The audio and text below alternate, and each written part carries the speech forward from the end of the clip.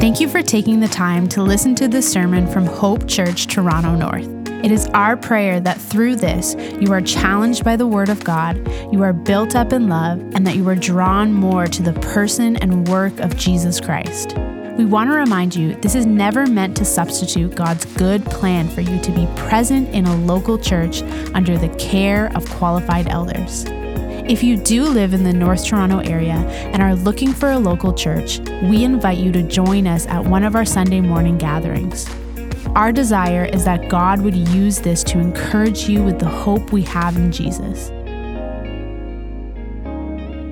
Last week was really hard for me. We were not able to gather here, but it was also a good reminder that, as Yogi said earlier, we should be thankful all the time.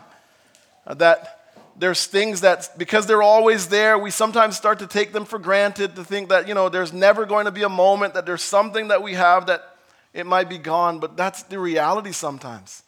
There's that thing that you're not appreciating it as much as you should, and then it gets removed and you realize how much it means to you. And one of the things that I probably didn't realize was how much it means to me to sort of be with you guys and to get up and handle the word and be one of your pastors. And I'm grateful that I'm back and I get to do that. I mean, last week I didn't stop being your pastor. I just didn't see some of you.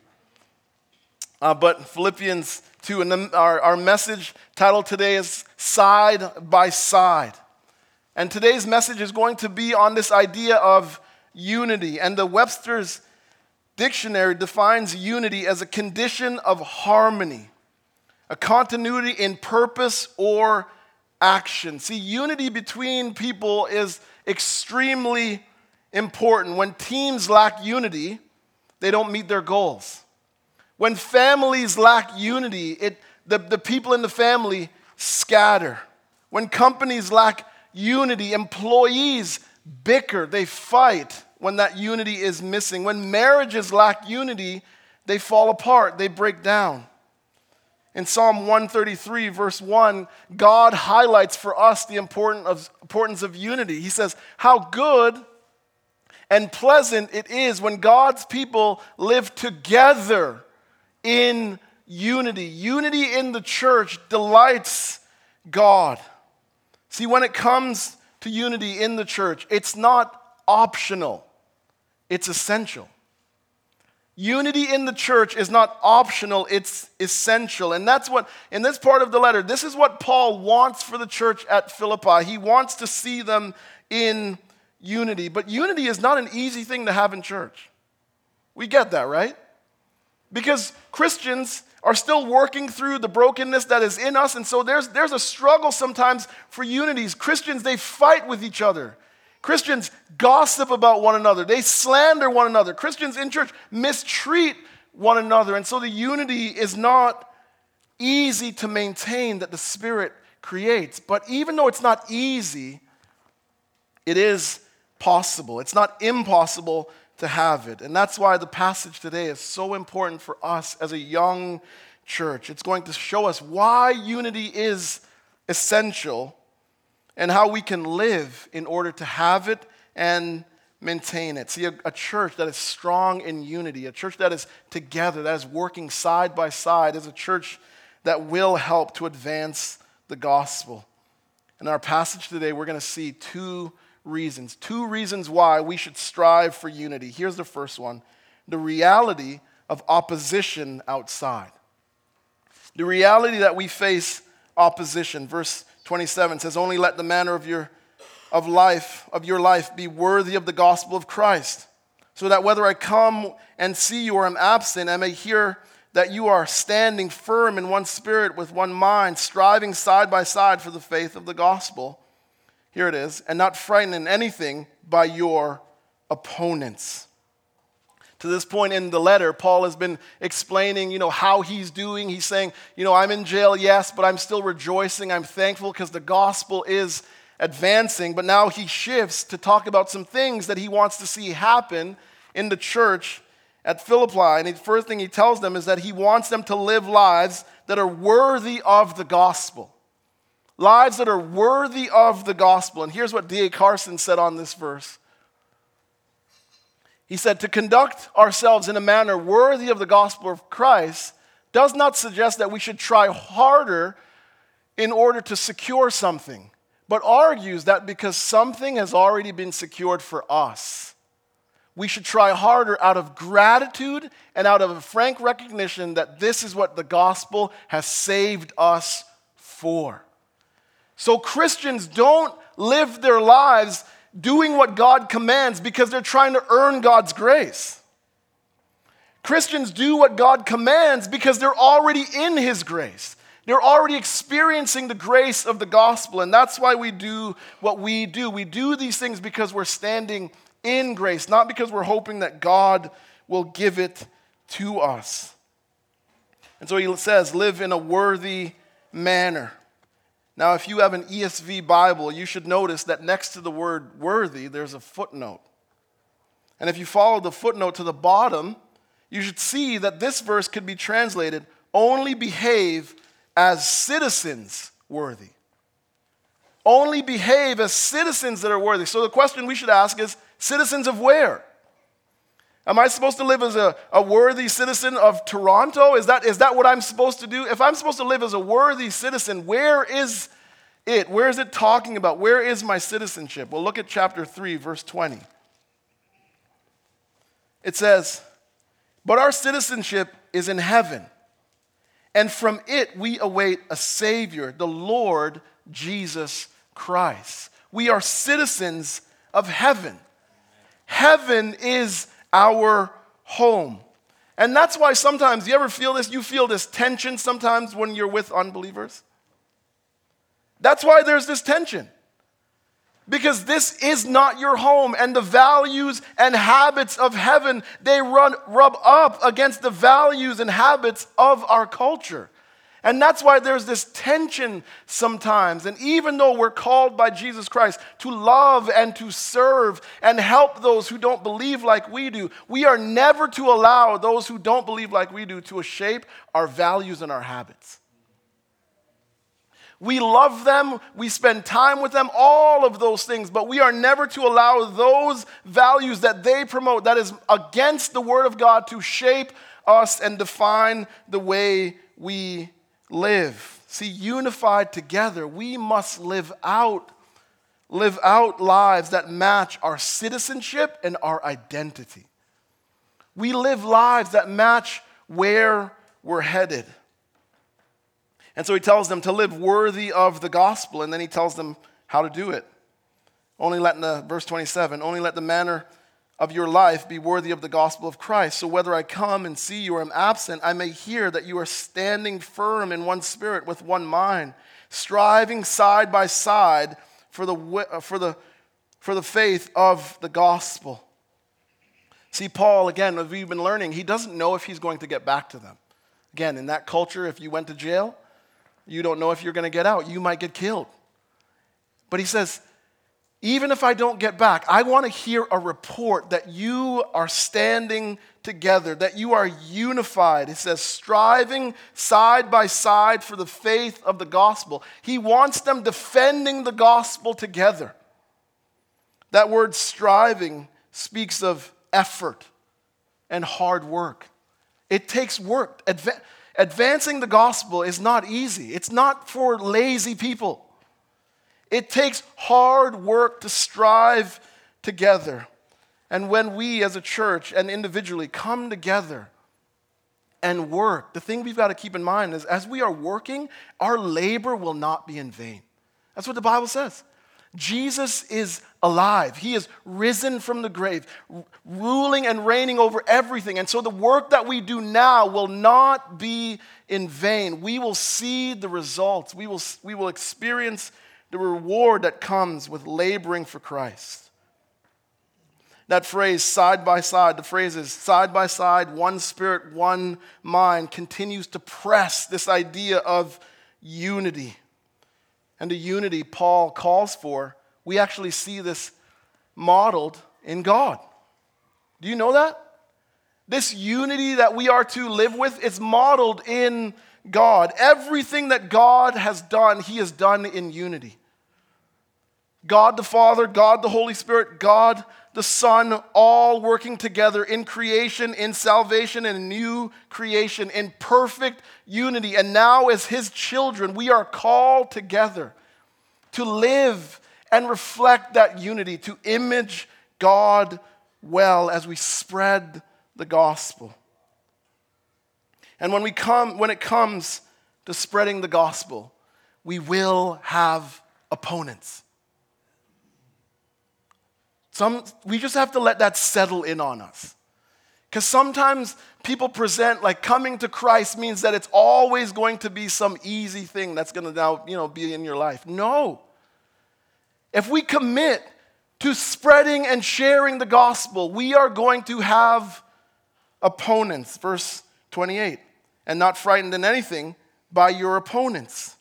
This is a clear sign to them of their destruction, but of your salvation, and that from God.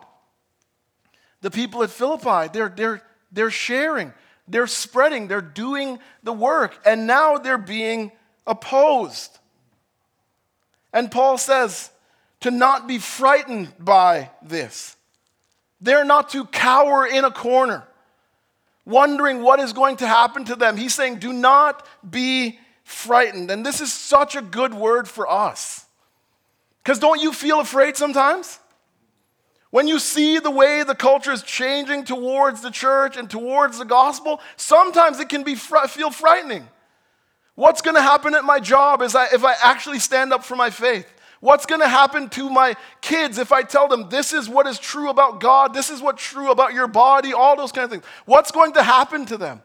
It feels frightening. But the Bible says we are not to be afraid. We are not to be frightened in anything. And you're sitting there like, okay, what would help me not be afraid? Prayer. That the way you kill fear and anxiety in your life is by going to God. Is by saying to him, I have opponents who are real. I have things in my life that are causing me to fear. I am struggling and I need you to deal with this anxiety, this struggle that I have. You deal with the opponents, God, because I cannot do it. And help me to trust you in the midst of it. And you bring me, God, this peace that surpasses all understanding. Trusting that God will protect us as we stand for our faith. See, as the Philippians and us stand together, Paul says it will be a sign to their opponents of their destruction.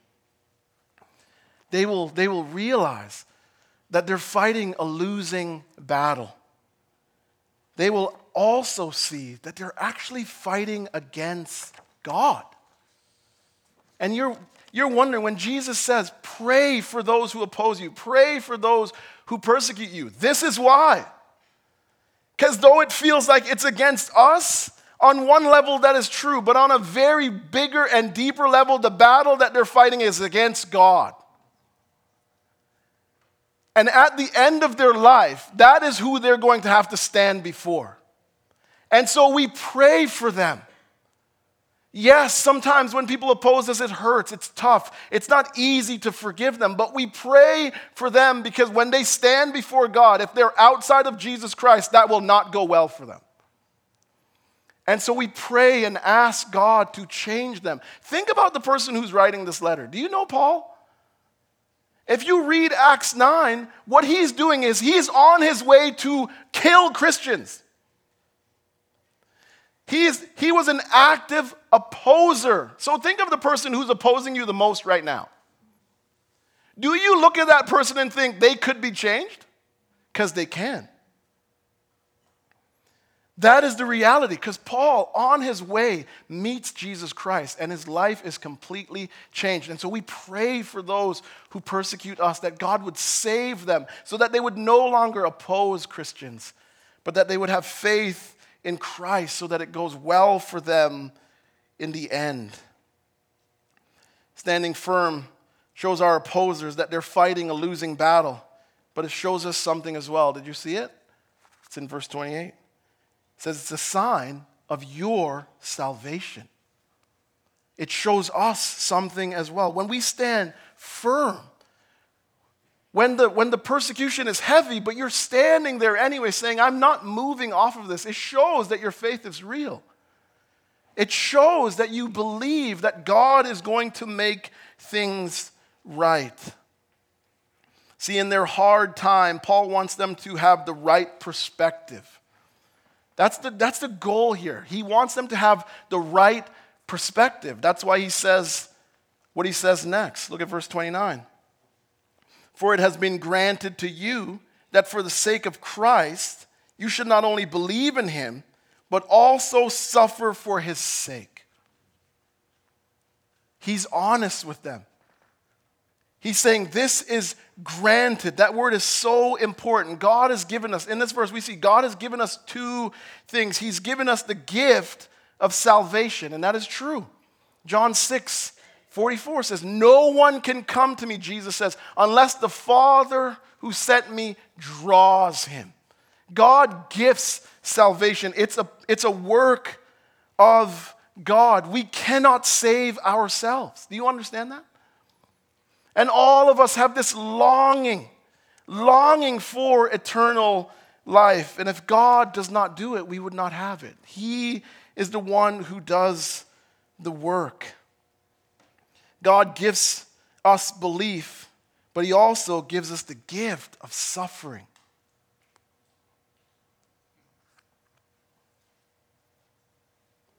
We like the first one. He gives us salvation, but he also gives us suffering.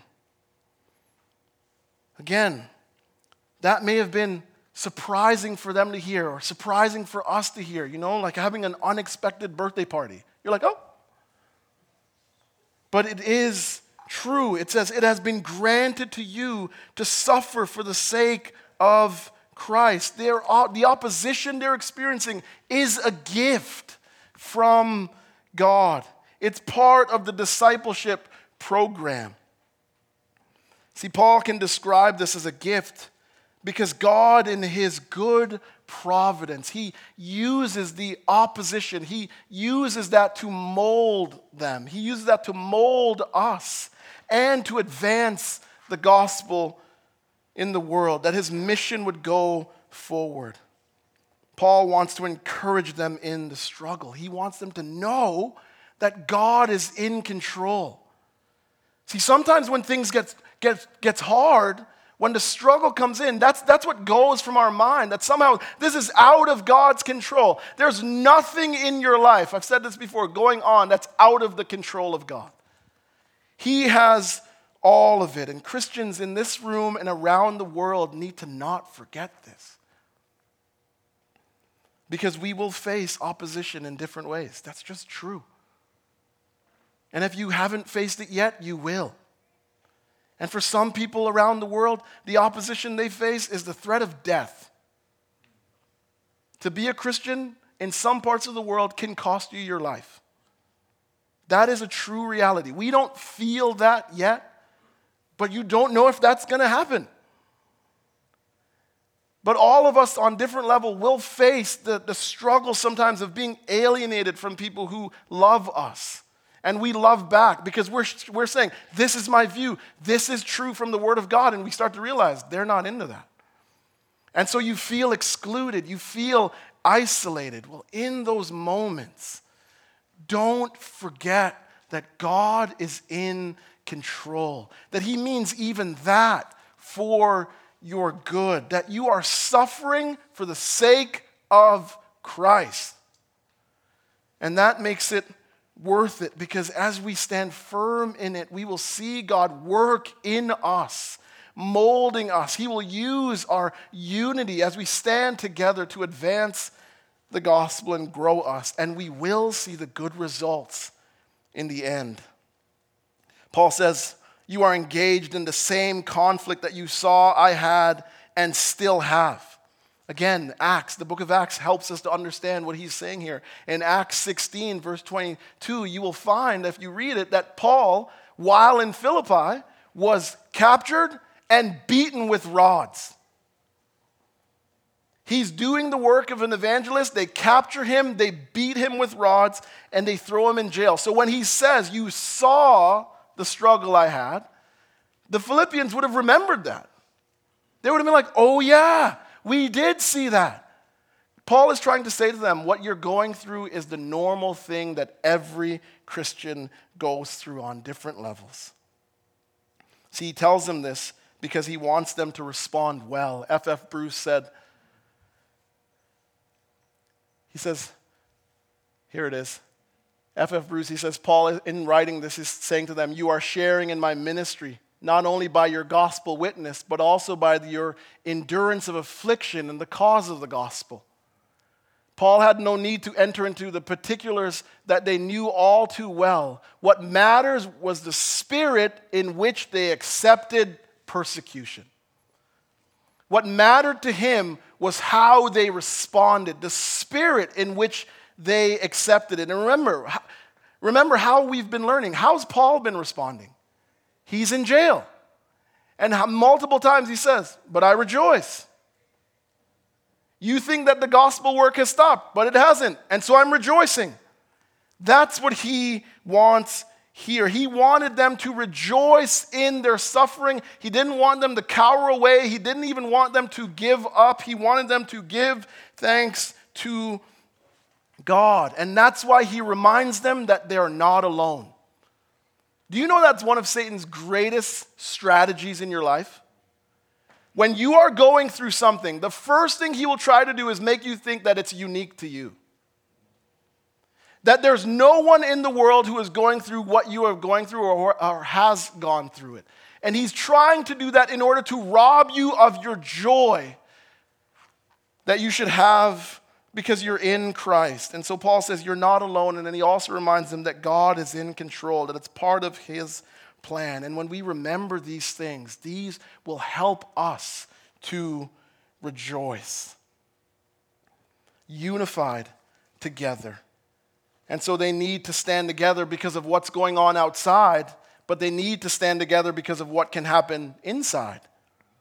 Chapter 2, verse 1. So if there's any encouragement in Christ, any comfort from love, any participation in the Spirit, any affection and sympathy, complete my joy by being of the same mind, having the same love, being in full accord and of one mind. Do nothing from selfish ambition or conceit, but in humility count others more significant than yourselves.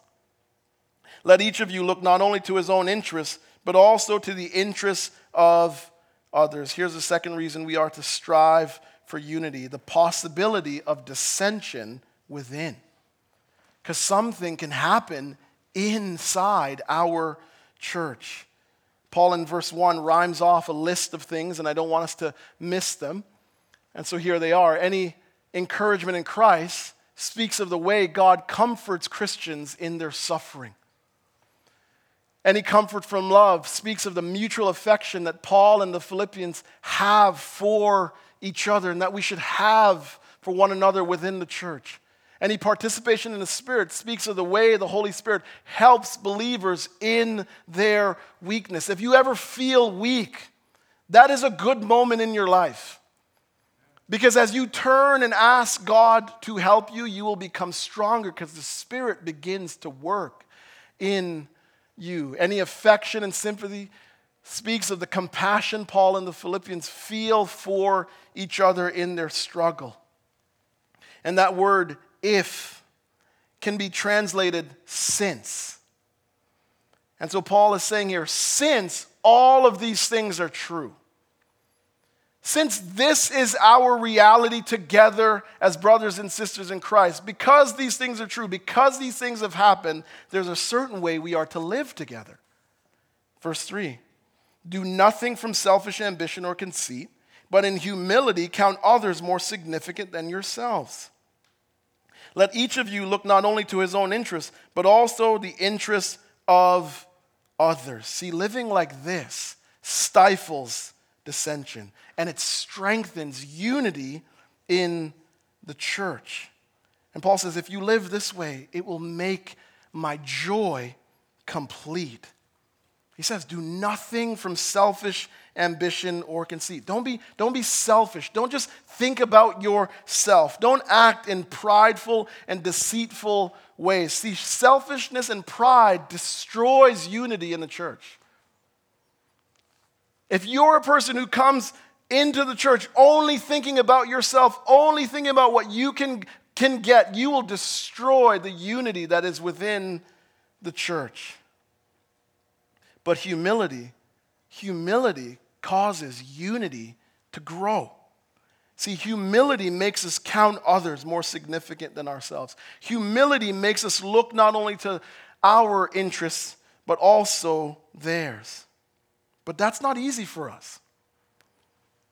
It's not easy for us to look. It doesn't come natural to human beings to look to the interests of others.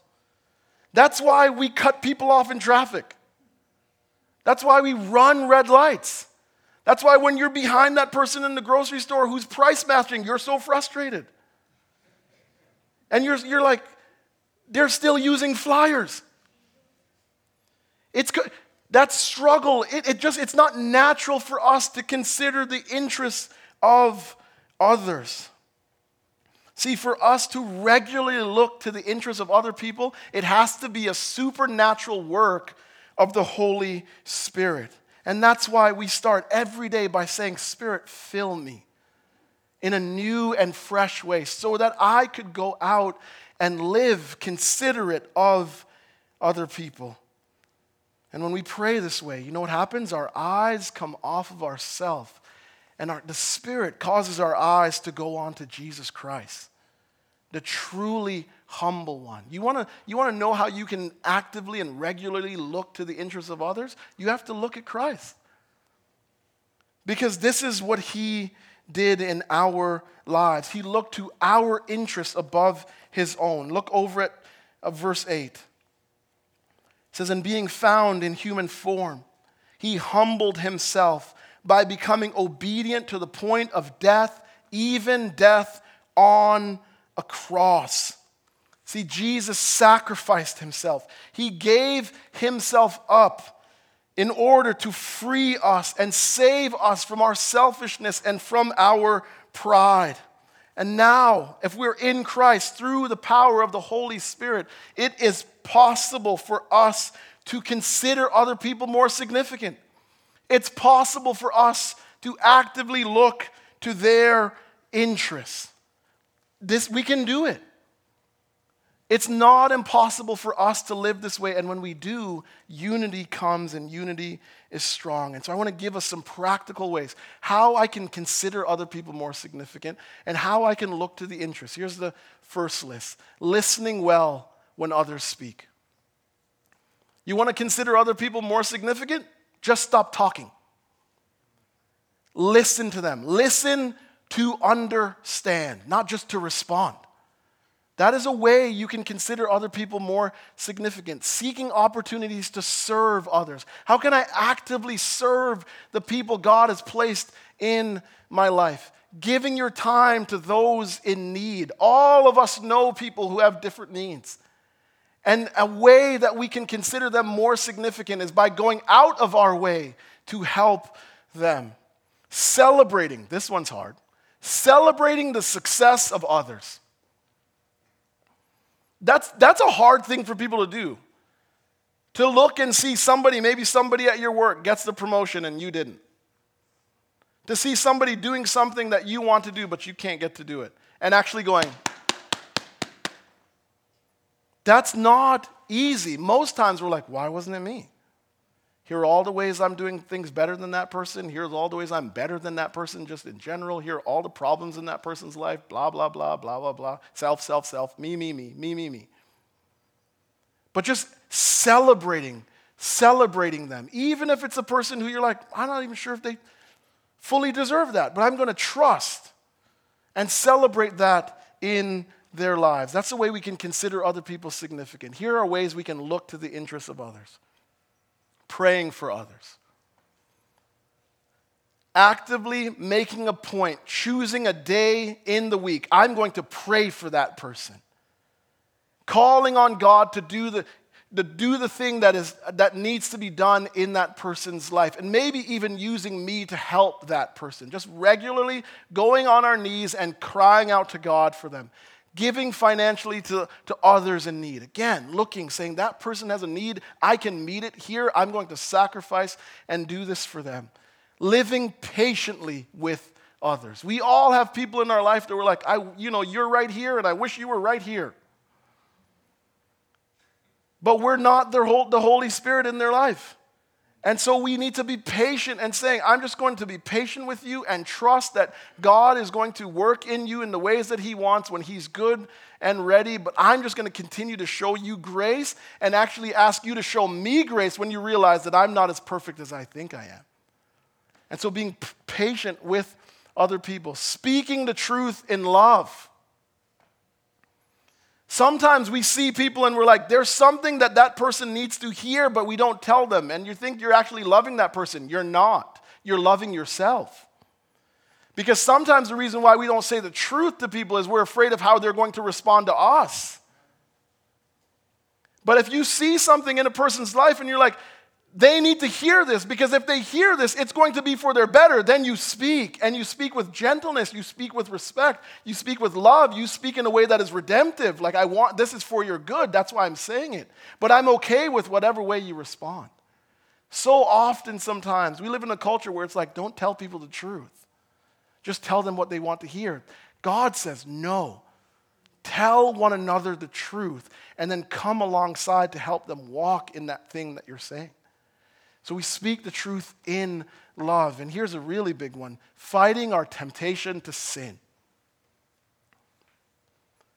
Fighting our temptation to sin. Sometimes we think that thing that we're doing, thing that we're about to do is only, has consequences for us. That's not true.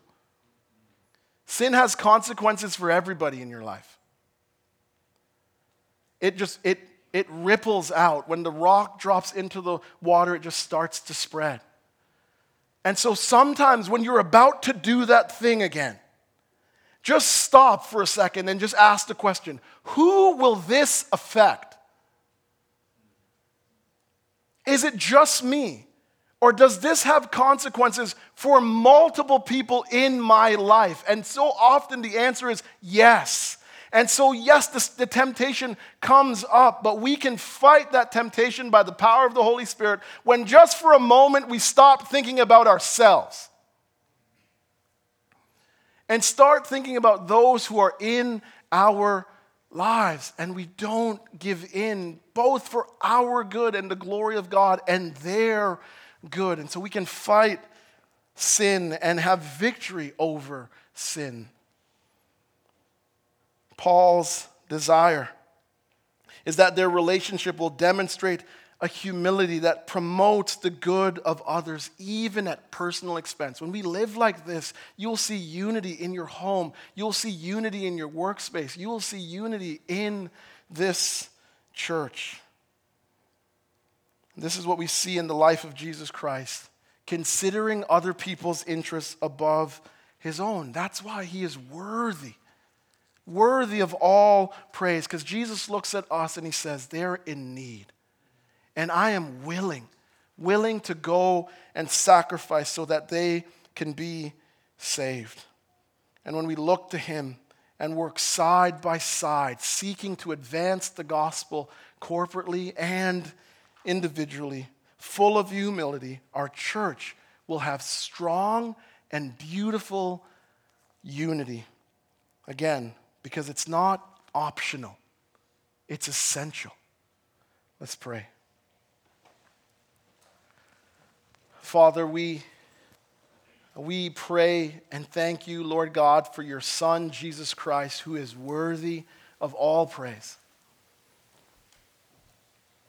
who gave himself for us so that we could be freed from a selfishness and a pride that destroys the unity that the Holy Spirit has brought to your church.